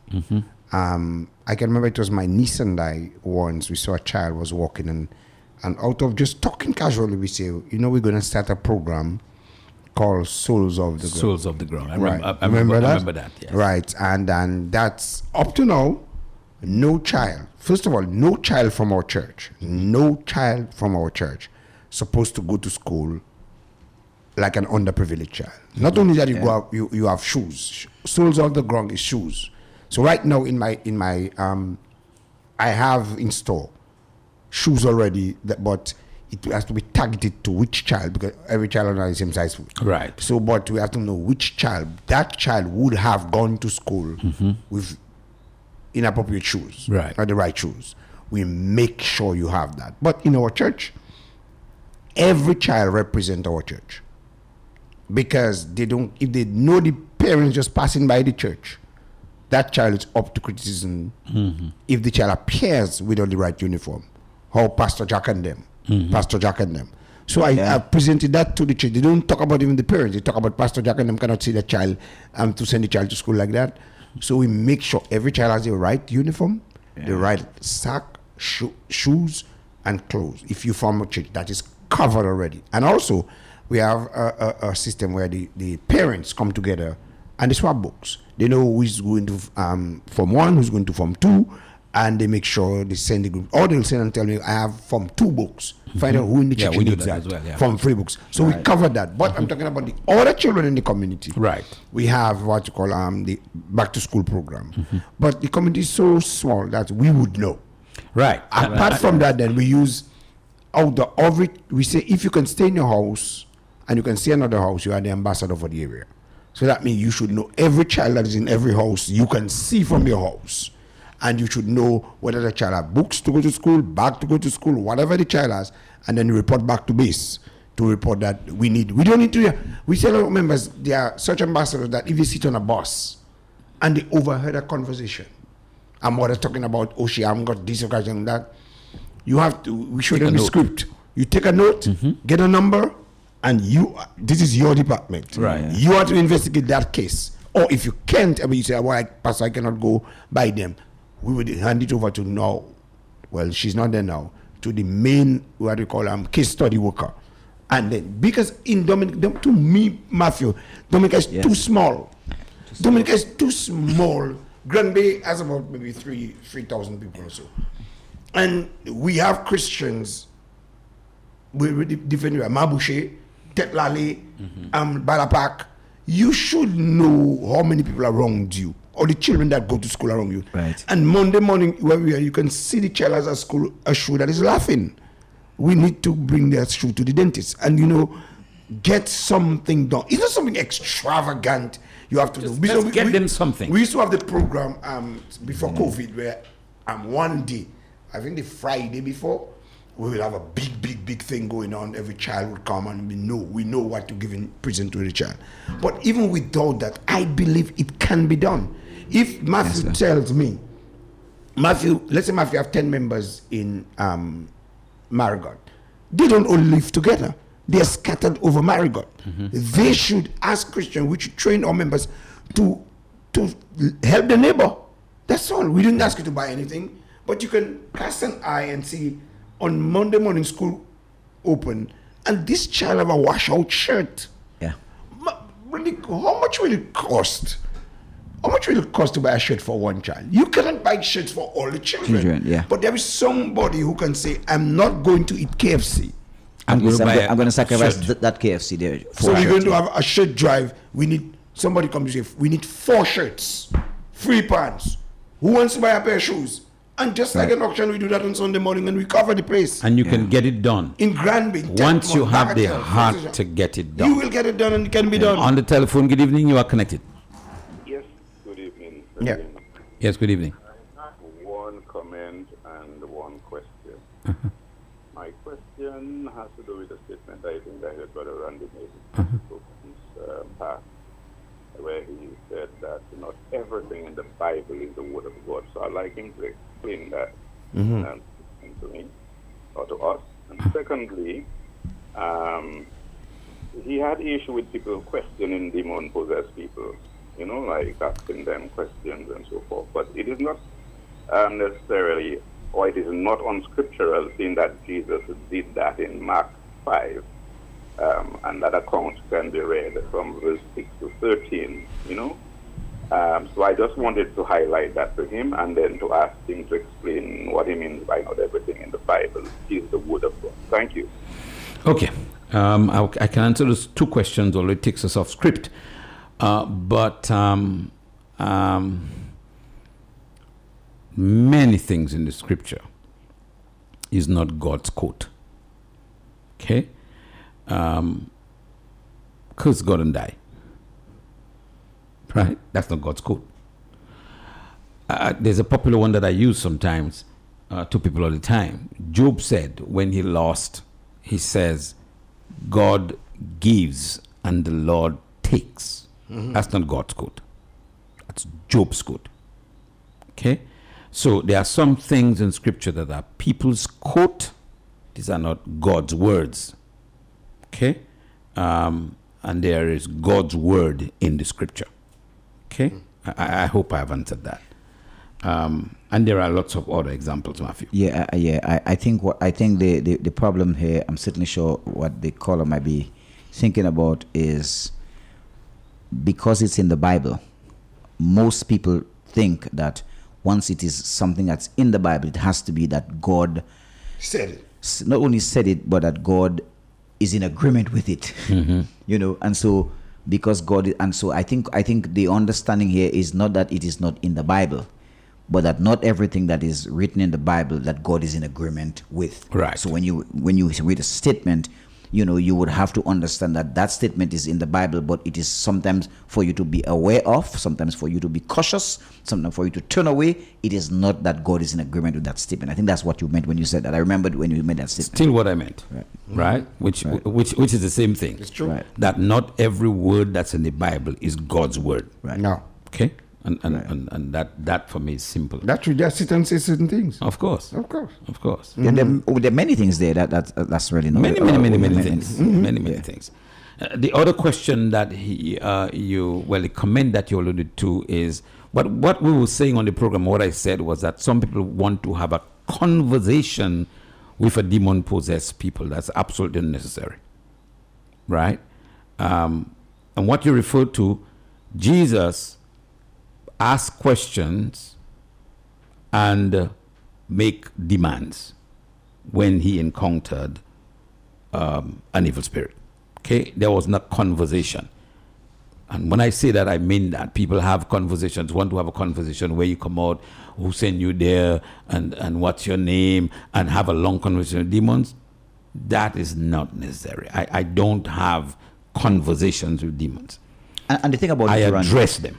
And the thing about it also too is Jesus didn't do that all the time. Right. You know, when he dealt with the whole concept of deliverances. So the thing is, it's not really, I mean, there are times, in fact, for all my years of ministry and deliverances, I have only, I think twice, I have experienced that situation where I have literally spoke to what was happening at the time. Twice out of it, we're talking about, 27 years of many deliverances. So what you find in the scripture, when Jesus dealt with deliverances, not many times. In fact, there were specific reasons why he did that. He did those things. What was the reference in Mark chapter 5? I don't remember I don't remember the reference it did, but I remembered. Yeah, I remembered what it is. And so the thing about it is that not every time you deal with different deliverances or different situations where you have to ask the demons, you know, what's going on or what's happening, or do you want to come out the way you came from. It doesn't always, you know what I'm saying? Of course, there's a lot of the hype that goes on with so-called especially when we view the medium of social media and all that goes on with the whole concept of deliverance. And so, you know, people get caught up into the whole idea. But the thing is, it's not always a way that Jesus dealt with demons. Right. Chapter 5. And the principle is still the same. The principle for me in scripture is the same. There are times when you are speaking to somebody, and in that conversation, you will receive an answer or answers that immediately alerts you that you're now talking to a spirit. A demonic spirit, right. yeah. A demonic spirit. Now that's a different issue, right? Because in our quest or in our questioning of an individual who comes to us, we don't just jump and say that's a demon. We have a conversation with the individual, and in questioning you realize that answer is not from a human being. Right. That answer is from a spirit. And I was dealing with a situation one time, Randy, and while I was dealing with the situation, I remembered it was a young girl, and all of a sudden the voice changed from a young girl to a grown man, and I suddenly realized that I wasn't speaking to the young girl. Right. And you'd know that. You'd know that. But my take on that was, I can't remember who was the lecturer. So you hear many things when people teach and preach, but something stay with you. Right. And that stayed with me because said, if you're speaking to the devil never speaks the truth. So what do you expect him to tell you? So you can ask, if you're speaking to the person while they're under the influence of satanic power, they will never tell you the truth. They might, whatever they tell you might not be the truth. So that's not nothing to have a conversation with them because they keep on lying. But you can, when you have cast out the demon or put it under your power, you might get the person talking to you. Right. But you should be careful to analyze when the demon is talking to you. And let me just give an example, Jack. I don't know if you remember that, and that was maybe 30 years ago. That was probably the first time that I had an encounter with you. Yeah. In Pichle. Right. Right. When we thought Jack was under the influence, you said with him? Not Jack. When I say with him, he was. We were in each other's company. Right? And one time when we thought that this young man was delivered, right, we asked him, would you want some milk? He said, yes, I want some milk. I want powdered milk. Yes. You know when you start to talk to the person. He said, what you mean you want powdered milk? You know, it's water? No, he said, bring the powder for me. Yes. You say, okay, something not right. You know? But it's like I had a similar situation, but this time it was a situation where we had already cast out 6 demons from a particular woman. And then all of a sudden, the woman said, thanks, I am free at last. And then the Holy Spirit spoke to my heart and said, that's a lying spirit. You see what I mean? And then I turned to her and I said, you lying demon. And as soon as I said that, she started speaking in another voice. Of course. Because the strong man was still there. Yeah. You know. And so you're right. A lot of the times, you have to be. You know, you have to always be alert, and you have to be receptive to the Holy Spirit, because demonic spirits will lie because they will lie because they are under the influence because they are demonic spirits of the liar. Yeah, of the liar. Now, let's go right back to the conversation we're having. I'm glad that we answered the question. Yeah. Let's go right back to the conversation we're having in the next few minutes that we have here on the program this evening, right? Jack, we began that conversation, and I kept saying initially, let us think critically. Right. Because we've been talking about that subject for some time, and I'm hoping that all people are following with us as we think critically. This is not to, when we say think critically, it's not to criticize. It's to have us think, bring the information on and think about it. Now, I want to draw from the conversation this evening with the gentleman who called to inform us, for example, that we have some of this pleasure craft business happening in Portsmouth. Neither of us knew about that, right? No, I didn't know about that. Right. So we'll confirm it and investigate it, and I will ask a question. I'll probably go for a ride one of those days, right? And whether they are categorized as pleasure craft, whether these boats who go up, for example, up the Indian River, pleasure crafts, or whether those who go across to where the yachts going up to Indian River. Well, not yachts, certainly not yachts. But he said that there is that facility where you can actually go there and rent a yacht. Right, I mean that'd be excellent, and he also made the caveat on this that it is not that they are making it out of that. So although that is happening, the economic turnover might not be as vibrant as other businesses. It might just be to hold your hand, if you like. On the telephone, good evening. You're connected. Pastor Rodney, I'm the man spoke about the people who go on a pledge on, like, take the boats in Portsmouth, the yachts to go certain places. A couple of years ago, we did that on 2 occasions, not in Portsmouth, but it was from Anchorage. Right. We rented from the hotel, Anchorage or Evergreen, because we had a group that we paid our money to them people, and we went on a cruise maybe from the jetty in Roseau, maybe to somewhere down, what you call down there, your village area? Kulibistri? Around there. Okay. That's what we did. But it was from the hotels in the south. We rented them our group rented them on 2 different occasions. We rented them boats. Have a blessed night. Okay.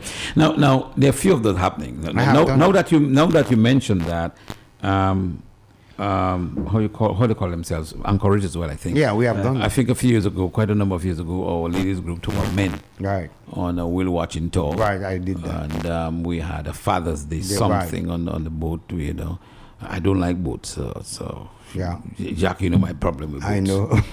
I have to drug myself if I have to be on boat. So, but I do the BVI thing very well, maybe because of the short distance. I noticed that. I didn't do very well on that BVI thing. Yeah, I do the BVI thing very well, maybe because of short distances. My wife was annoyed with me because I didn't like it at all.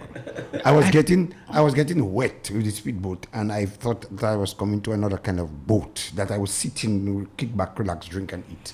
But I don't know. Maybe it's because of short distances. I don't do badly. quite Yeah. frankly, I didn't do well on that. I don't do badly at all. I go to the various restaurants on the boats and fairly well. But you know, so subject to correction, those things. My question is, those things have to, you know, show up itself in the GDP, in the gross domestic product, in what's happening in the economy.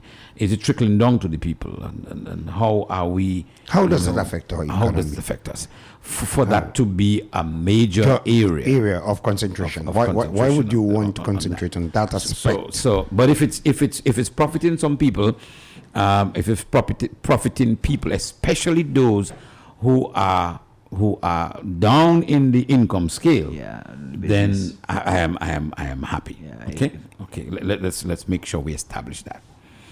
All right. Now, so I was saying that we're talking about that from a perspective of critical thinking, and so now we need to begin, or people need to begin to think of, how do you empower yourselves? How do you begin to use what you have to earn you some money?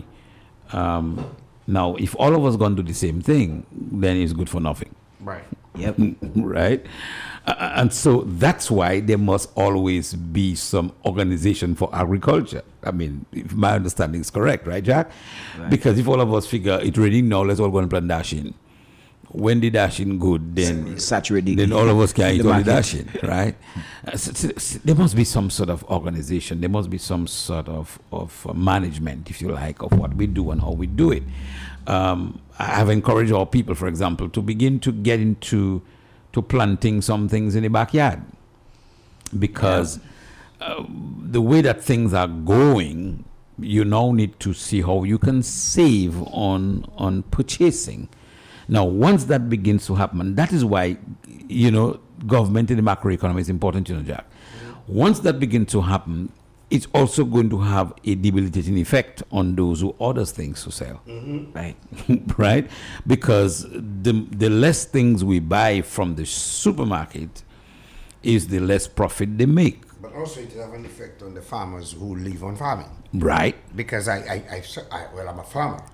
So when everybody was hippie hurrying for all the seeds they were giving after Maria, I told my people, from my farming perspective, it's not going to help us, because everybody has everything you sell. Everybody had cucumber, everybody had, because people were calling me not for produce, they were calling for soil. As they would bring them a bag of soil, bring them some manure, bring them something. Rosa people. And I know, well, in 3 months' time, there's going to be a glut on the market. Right. And there was, because it really affected us indirectly, because everybody had what you were selling. So as a farmer, you were not able, and the supermarket people themselves grew what you would sell to them before. I don't know, almost all the supermarket people, I was surprised as it affected them for true, in terms of people buying less of their imported goods, but also they too were not buying from the local farmers as you think so. Right. And the prices they were offering you at that time was like dead prices, you know, whereas you have where you have invest so much. But look at now, a bag of fertilizer that used to be $50, $100 and something dollars. In a bag, you know, a half bag. There's a little bag you see there is $100 and something dollars. So what can you do with that to bring you an income from carrots and tomatoes, where we don't even have the people to consume it?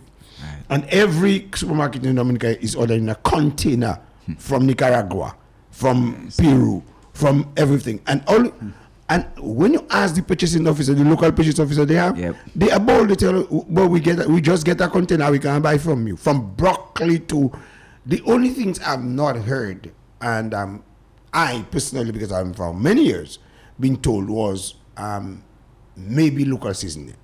Right. And when I went by a certain supermarket, I saw what they call they give it another name, oregano or something, but they were ordering parsley. Right. In Dominica, parsley. Now you go there and you watch people.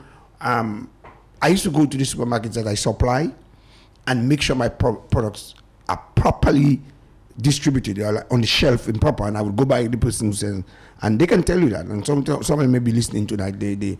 I irritated them a lot because I said, if you put my product on the shelf like that, you are not going to allow the customers to purchase from me. And when you not purchase from me, I'm not going to get an order from you for the next 2 weeks, or it's going to stay and you're going to say it's spoiled, you know. And you would watch people pass the local products. The Dominicans are talk. I mean, I'm not telling you things I see.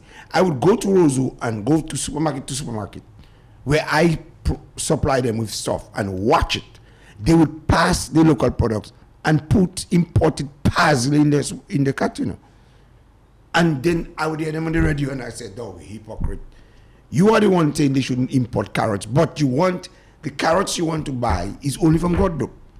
And when I saw local carrots in Dominica, not only what I produce from other farmers, I said, but I don't even see why we could have the size of the carrot. I never knew we could produce those big carrots in Dominica. When I started farming, they used to say we cannot produce broccoli or cauliflower in Dominica. Right. They used to say that. I used to go to certain supermarket to buy that regularly from us. And you know how we got that? We started selling the broccoli in retail on the market itself. And then people would prefer to buy it from the market than the big headed things that we would sell at the supermarket. And after Dominicans realized, of course we can make broccoli. People in my area would not plant those things. But like I'm the kind of guy who would try it. And I think these people up there, Jodel people, first started to do that. And I watched it and I said, of course, if Jodel should be in the same vein with us, and the Bellevue vein. So if they can do that, we can do that. And there is nothing I've not tried in that everything people say you can't do. Like from onion to garlic, the only thing I've not tried is apples, which I've heard about. And I understand that Mr. Louis has had some success with apples. Well, you see what I mean? Yeah. So, but it is not an easy road to farming in Dominica. Almost the whole structure is almost make it impossible to farm in Dominica. Like everything that can be done to make it difficult to boost up the big bold tiers and the supermarkets, it is going their way. But for the local farmer like Mr. Louis and myself and all the people, I don't even put myself in category of Mr. Louis, but everything, it's almost impossible. The cost of seeds, the cost of pesticide, you have to try not to use those things. You have to try not to use fertilizer. You know, during maybe a wet season like now, if you have to, but the more you can stay away. But the quality of product sometimes you provide, it takes more labor, and labor is where your money goes. Right. You know, the Haitians aren't going to work for you now. They want to charge you $80. Right. To spend a morning with you. Not a day's work, you know. No. Just to spend the morning with you. 12 o'clock, that's it. They want to go home. And then Dominicans are allowing it. You know, are allowing it. I'm saying basically close the farm. Because what will you sell like that if you have at least two Haitians working for you, and you pay them $80? That is like $500 a week for one person. You know? And do you make $1,000? How many farmers make $1,000 on the market on a Saturday? But you're a farmer, and we don't have a lot of time. But let me use just what you say to ask a question of you to answer that, because what I've noticed happening now is it seems to me that these Haitians who you don't employ to work for you for $80 a day, somebody else give them their 2 acres of land, and they beat you on it. And they go to farm it, and they work all day. Yes. And they come out with crops, and they go to sell them. They're much better than Dominican farmers. Why is that so? I don't know. Because they would soon, if they come to work for you, sooner or later they're asking for a piece of land. Sooner or later they're asking, or your neighbor who is not working your adjacent work. I think it goes back all through profit too, if you think about it. Because like Jack is saying, they work for a couple hours in the morning. But then for themselves, they work finish all day for themselves. And when they finish in the garden, I'm telling you those things I saw. To go home, they have to use they need light in their phone. From their phone to go home. So, and they will work a day's work, not at the same strength. That will work for you. What they will do for you for the whole day, they will do for it for themselves in an hour. I have seen that next to me. You look at the lot and you say, did they do that last night? You left the morning, afternoon? And they did it. Let's take that telephone call. Good evening, you are connected. Let's do that. Yes. Sorry, you're gone. Sorry, you're gone. Jack, I have always wondered about that. And I'm trying to grow some of our Dominican people into a new work ethic. It's difficult. Very. Right? It's very, very difficult. But, and I'm not discriminating against anybody. I just feel that that mode doesn't work very well with me. That you con me into paying you something, and you don't give me value for my money. No, you could never make money. And you turn around and want a piece of land from my neighbor. And then, you work that land out. In competition with everything and I do. Some of the neighbors don't even know that by the time the Haitians finish with your land, you can't plant anything else on it. No. On the telephone, good evening, you are connected. You got 20 seconds with me. Yeah, it's Megan. Yes.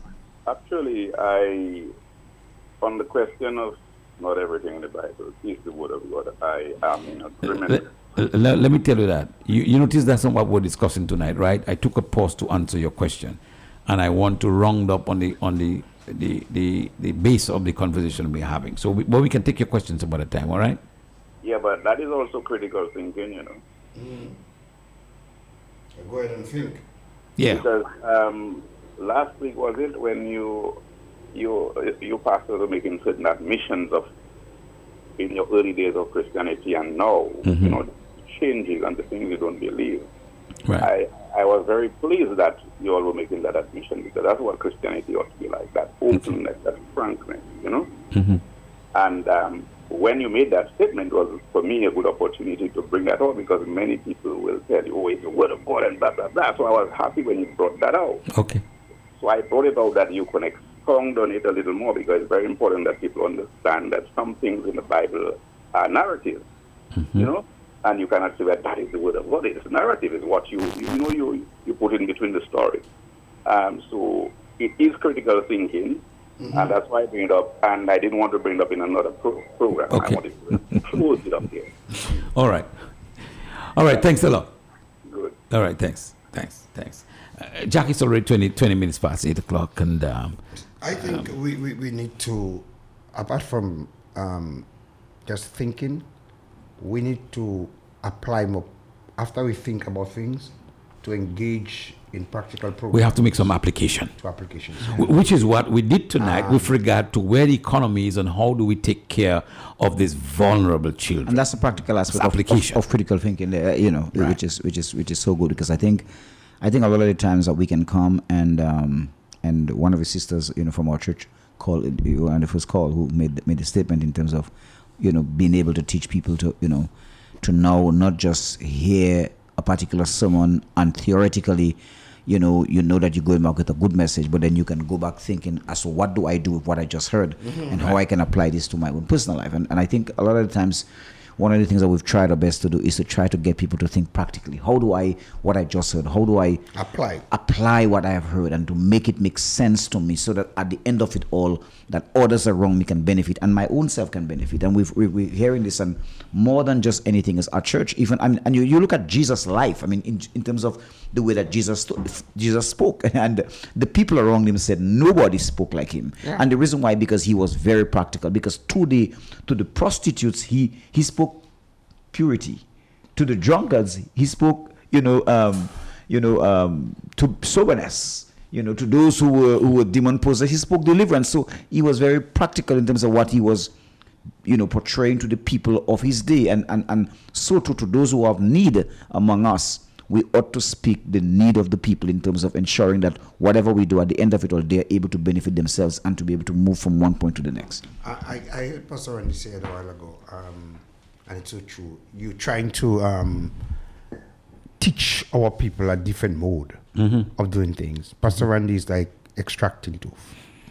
And our people I don't know for what reason, if it's in our DNA or what, we still have a lot of the plantation blood inside of us that we rather, and I said to somebody, maybe my forefathers were Chinese, and you know that very well, that they said if you see a Chinese come to a country, every time Dominicans and other Western people come to a country, they're looking for a job. They're always looking for a job. They want to remain under somebody. Mm-hmm. And we don't teach our children to be independent, to look for business. And because of who I am, in my DNA, in my blood, if you drop of blood in me, there is a section in our church called Eagle Bees.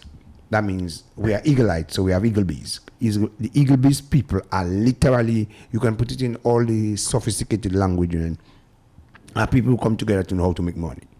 In the raw sense of the word, that is it. How can you, we must stop criticizing and condemning and wondering and doing all the ins, and we're not practically applying, because I believe in my heart, when God put an assembly together, it can be 12 people, all what they need to live is there. Among all these people, your source is right there. God brought you all together, and it's your lack of togetherness that is not allowing you to accomplish that which God wants to accomplish. I not brag about my assembly alone. Every assembly, that's my belief, that you have 12 people in the church, they each contribute to the body something. You can be a hand, I can be a toe, you can be an eye, but that little assembly, you don't need 2,000 people. Right within there, if you pick the right people, you can come together, and every single person in that, not one is drunk and one is hungry. You can contribute to that body, not only the body of Christ internationally, to that body. You can make sure, because I really believe nobody in my church should go to bed hungry. Jack, nobody. I think you were at that session in the Bahamas quite a number of years ago when Miles Monroe made a comment, and I've never forgotten it. He said, every local assembly must be a reflection of the body. Yes. Every collection of church in a nation must be a reflection of the body. Mm-hmm. And we all must also be a reflection of the body. I've never forgotten. I'm convicted. I've never forgotten that. I'm convicted. And strangely, I am teaching in my church now. I am today's stool. Mm-hmm. And on Wednesday night, and those of you who are listening, you can drop by this Wednesday night, because I'm continuing this. I actually presented a human body, right? And with all the external body parts.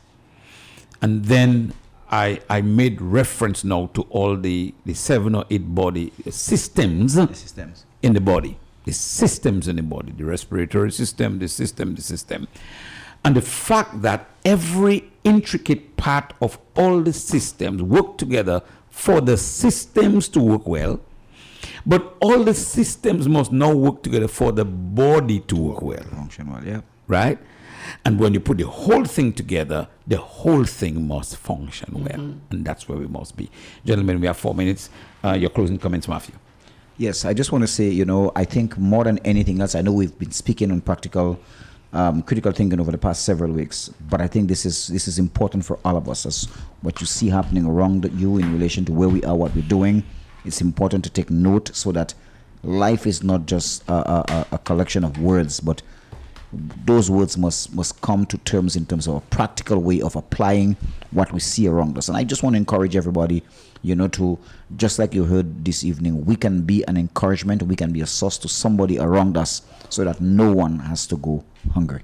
I believe that I've been around the Bible for a few years, and that not only does the scripture encourages critical thinking, but the scripture also encourages, especially James, practical applications of the principles that you have learned.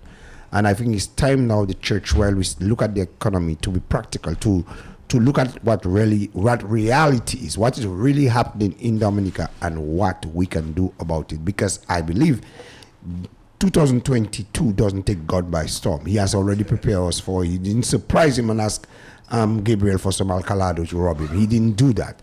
So he has already given us the wisdom and the principles by which we can live. Not just exist, by which we can live. He said, ask of me, and I will give it to you. Thank you very much, gentlemen, and thank you very much for all of you, to all of you who've been listening to us this evening. We've come to another end of Kingdom Connection for tonight. We'll be back on your radio, God willing, next Monday evening for another edition of Kingdom Connection. My name is Randy Rodney. I'll be back on the radio myself on Wednesday morning for Rise and Shine. Tomorrow morning at 6 will be Pastor Casmus John for Rise and Shine. The next program I think that comes up tonight is In the Spotlight with Fernanda Frampton. You have a very blessed evening, every one of you.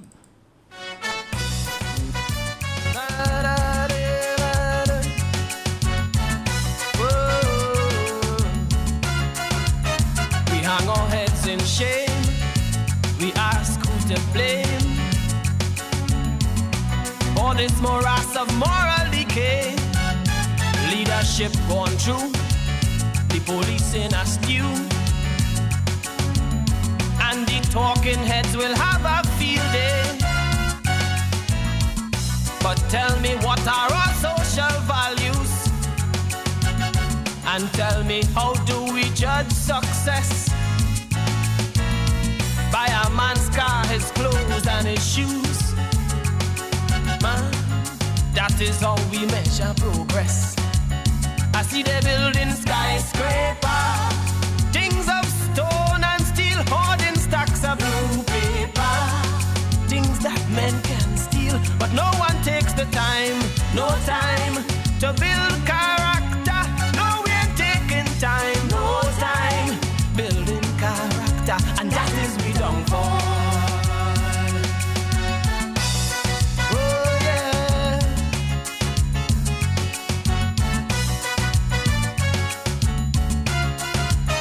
Empires of old with their silver and gold, now mere footnotes on a history page.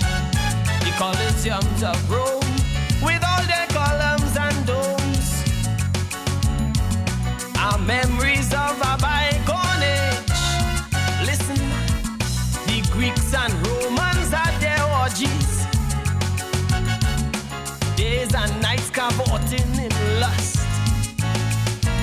But soon to plagues of locusts and disease, they were crumbling into dust. Yet we building skyscraper, walls of steel and stone, and now the talk is computer. Man even making clone, but no one taking time, no time to build character. No, we're taking time, no time to build character, and that is we don't fall. Oh, yeah.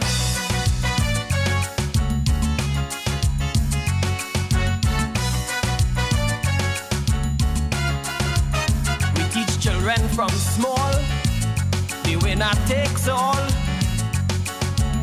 There is no consolation when you lose, and then we act surprised when the world shows no compromise. But that is the very road that we choose. So come on, make